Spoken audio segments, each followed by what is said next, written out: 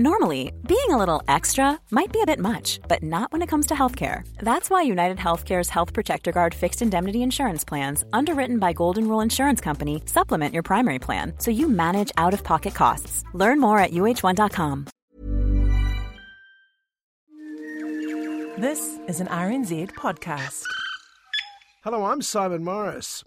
In the going to the movies for a living business, there are good weeks and bad weeks, and this week is one of the not-so-good ones, particularly compared to what's going on in the TV streaming area. As shows on Netflix, Neon and Amazon get bigger, films at the cinema seem to be getting smaller. Smaller and more predictable. Smaller, more predictable, and frankly, more repetitive. Sweet, kind. The princess has been the best thing to happen to the monarchy in centuries. Did you get a chance to see her? Yes! Diana is very big news everywhere. She's got the common touch.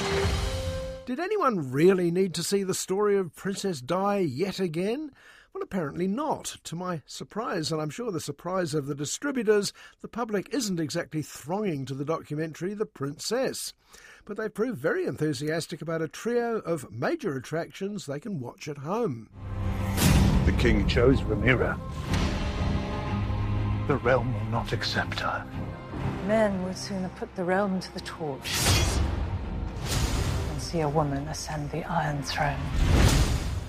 OK, no one's claiming Neon's prequel to the all-conquering Game of Thrones is exactly new, but it's certainly spectacular, based as it is on a book by Thrones creator George R.R. Martin.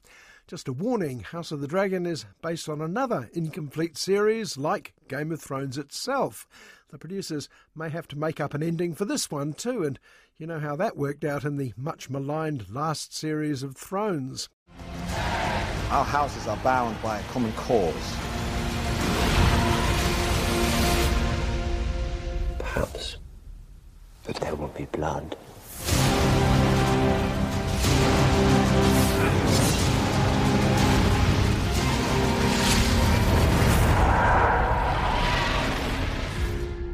Meanwhile, hovering in the wings is another fantasy epic that promises to be even bigger than House of the Dragon. It's Amazon's gigantic Lord of the Rings spin-off. And Rings of Power is another series that defeated the best efforts of its original author, J.R.R. Tolkien. There was a time when the world was so young.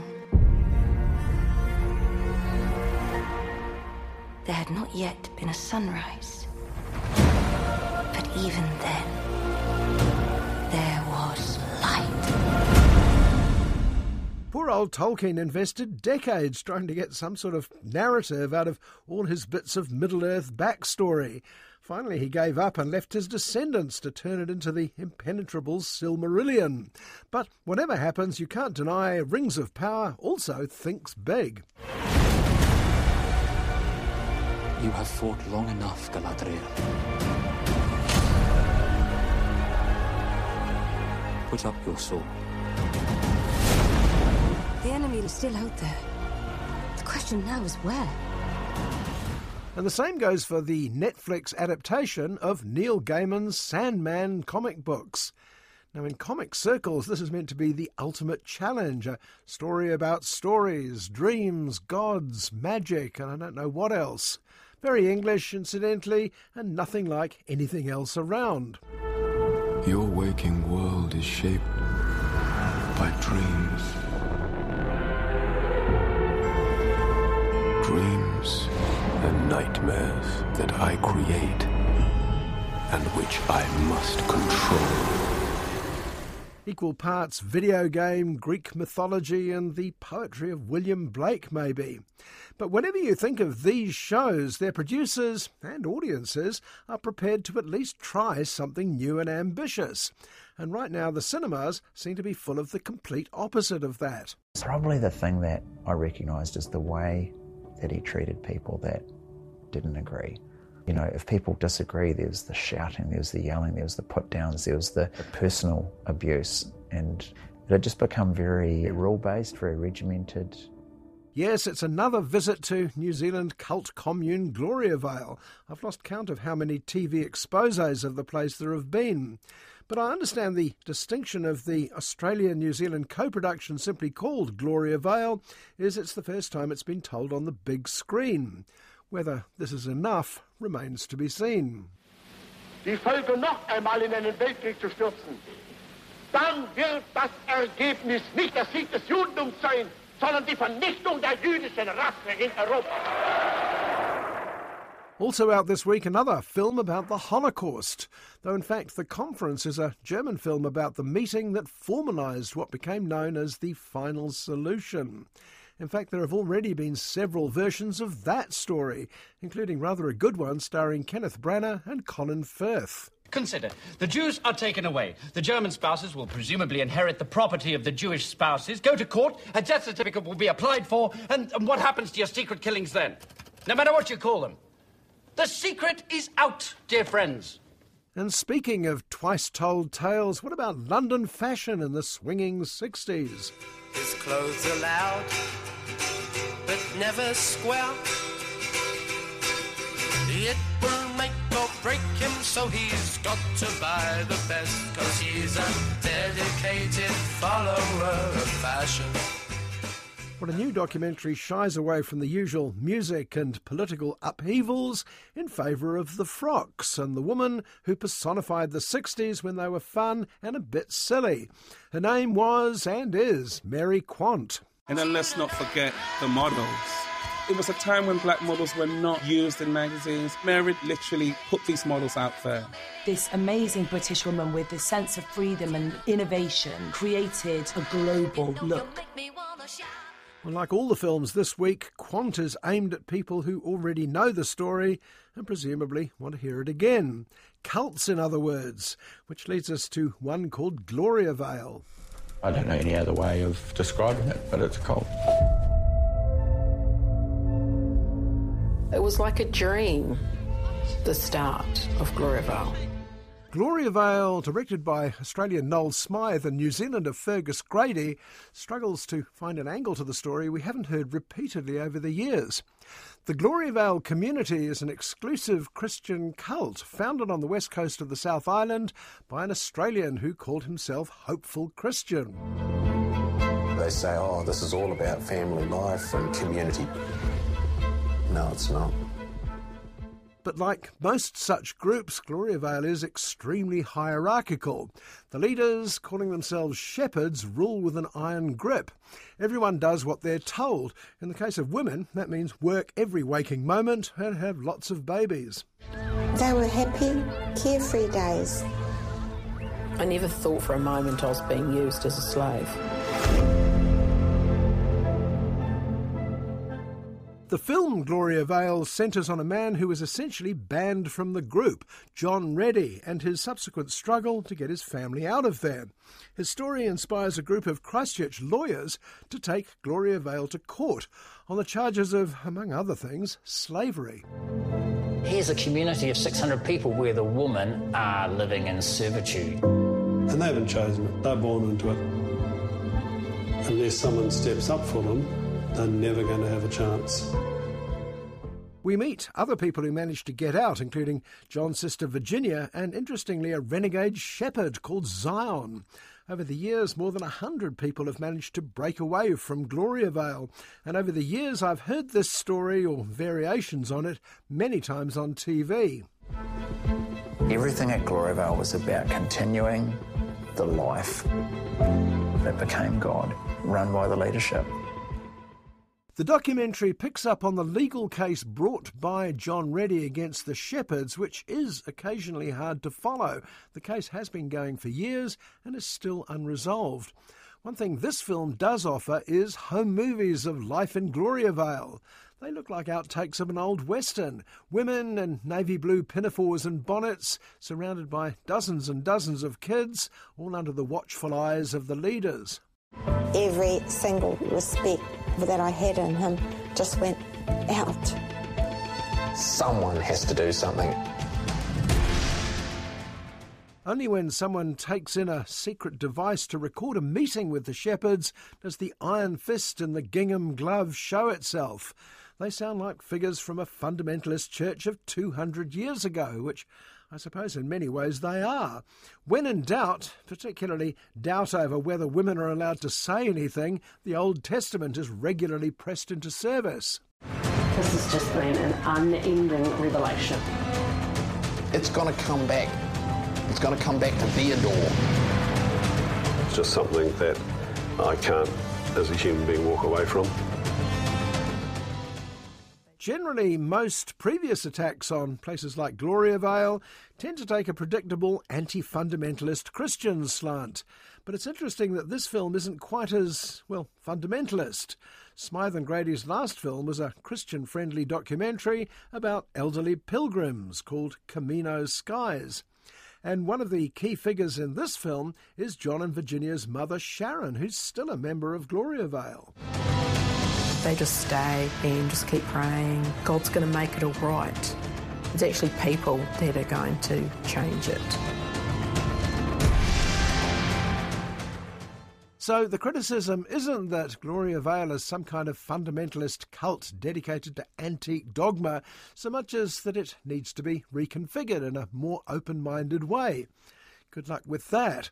My own criticism of Gloriavale is it didn't tell me much I hadn't heard before and didn't answer the one question I went in with. What were these people looking for? And I suppose, what did they expect?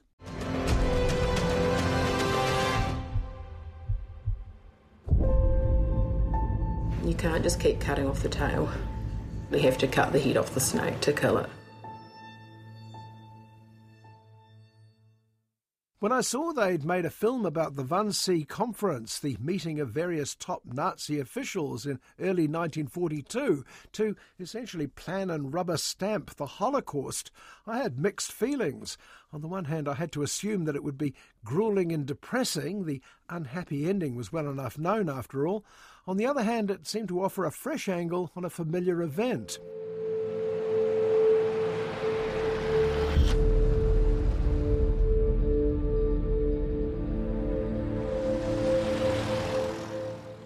Well, the conference was certainly depressing, but it was also by no means the first time the story had been told. Aside from several documentaries, there was a German TV movie in the 80s and a 2002 English-language film called Conspiracy that won Emmys for stars Kenneth Branagh and Stanley Tucci. Interesting.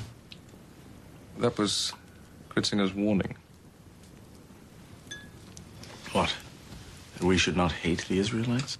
No, that it should not so fill our lives that when they are gone, we have nothing left to live for. Also present was Colin Firth and a very young Tom Hiddleston. So what I'm saying is the conference isn't exactly breaking new ground. Like previous versions, it's based on the copious minutes kept by the secretarial staff led by the notorious Adolf Eichmann.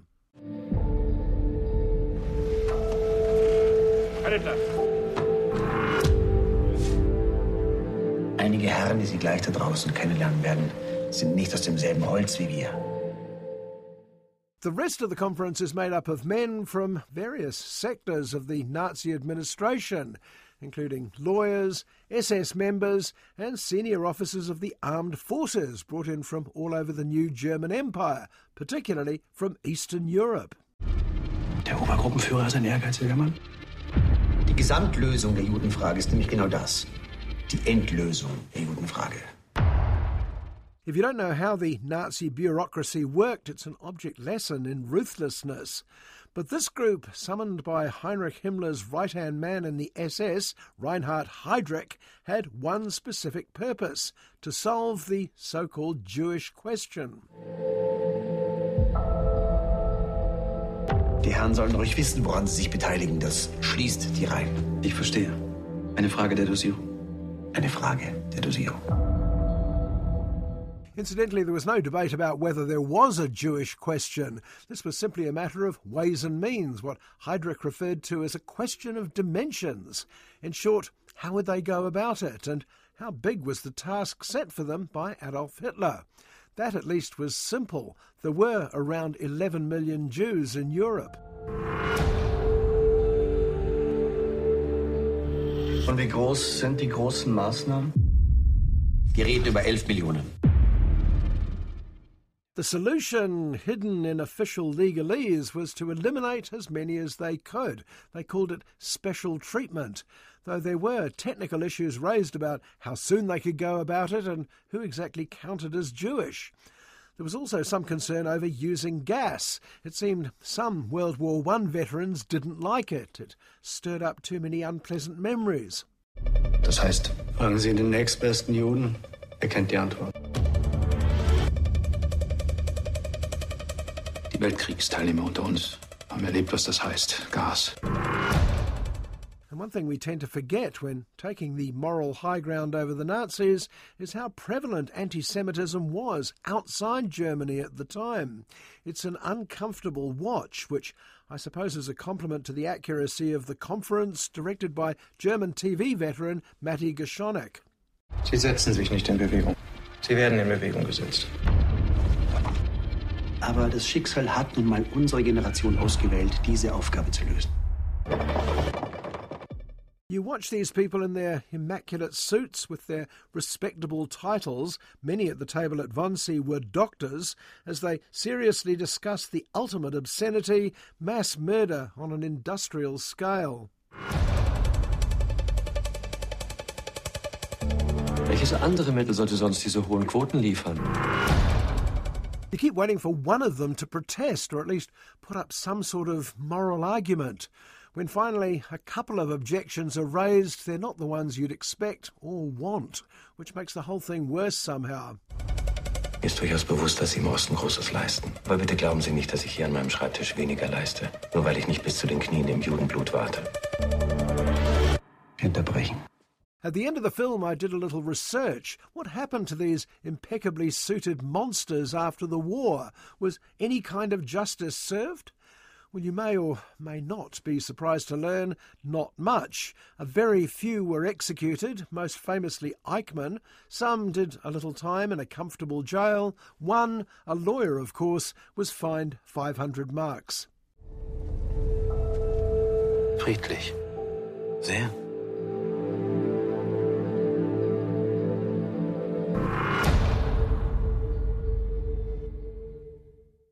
Mary Quant is one of those names that sum up an entire era, in her case, the swinging 60s.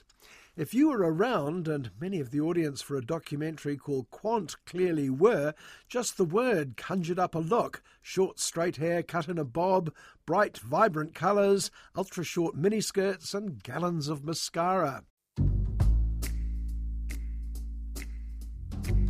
think the point of fashion is not to get bored with looking at somebody. The point of clothes should be, 1, that you're noticed, 2, that you look sexy, and 3, that you feel good. Even fashion ignoramuses like your humble servant knew who Mary Quant was, but I didn't know much else about her.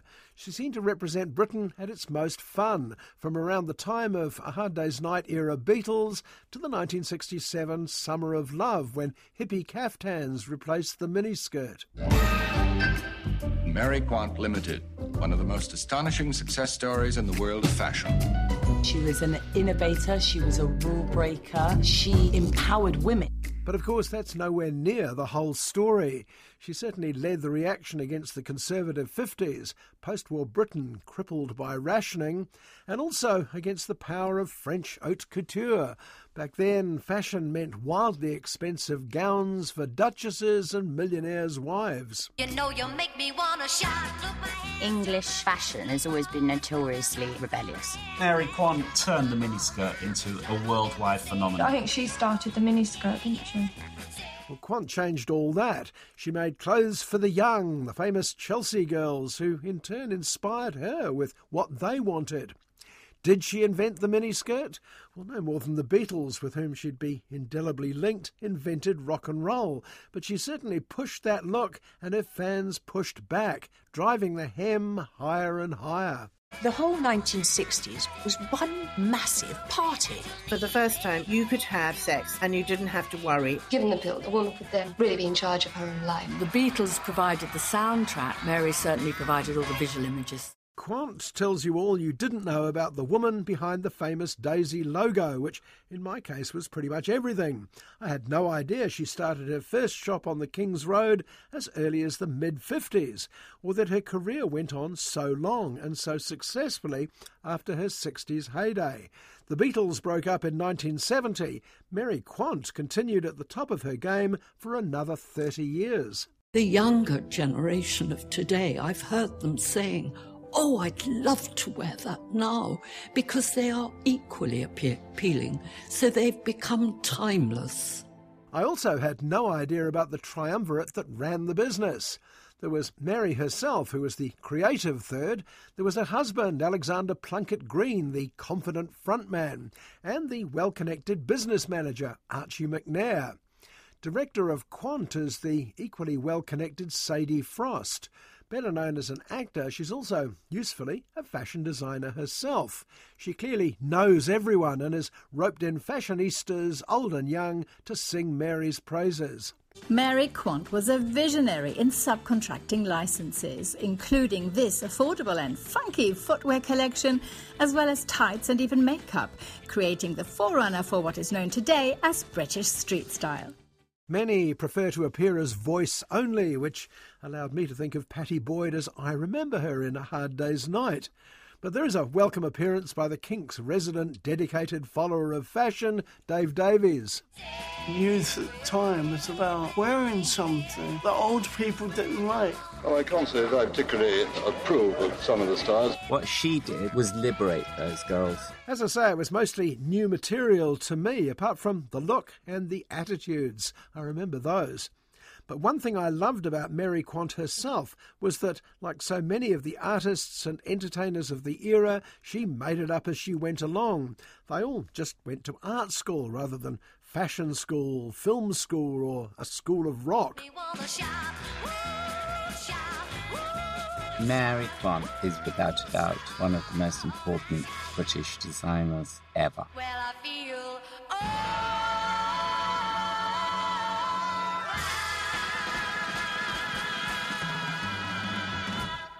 It was fun, it was frivolous, it wasn't remotely serious about anything, apart from clothes, and Mary Quant provided those.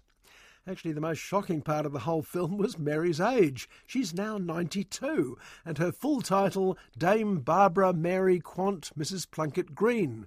But of course, she wears it well. Which brings this show to a close. I'm Simon Morris, and I hope you'll join me at the movies, same time next week. Botox Cosmetic, out of botulinum toxin A, FDA approved for over 20 years. So, talk to your specialist to see if Botox Cosmetic is right for you. For full prescribing information, including boxed warning, visit BotoxCosmetic.com or call 877-351-0300. Remember to ask for Botox Cosmetic by name.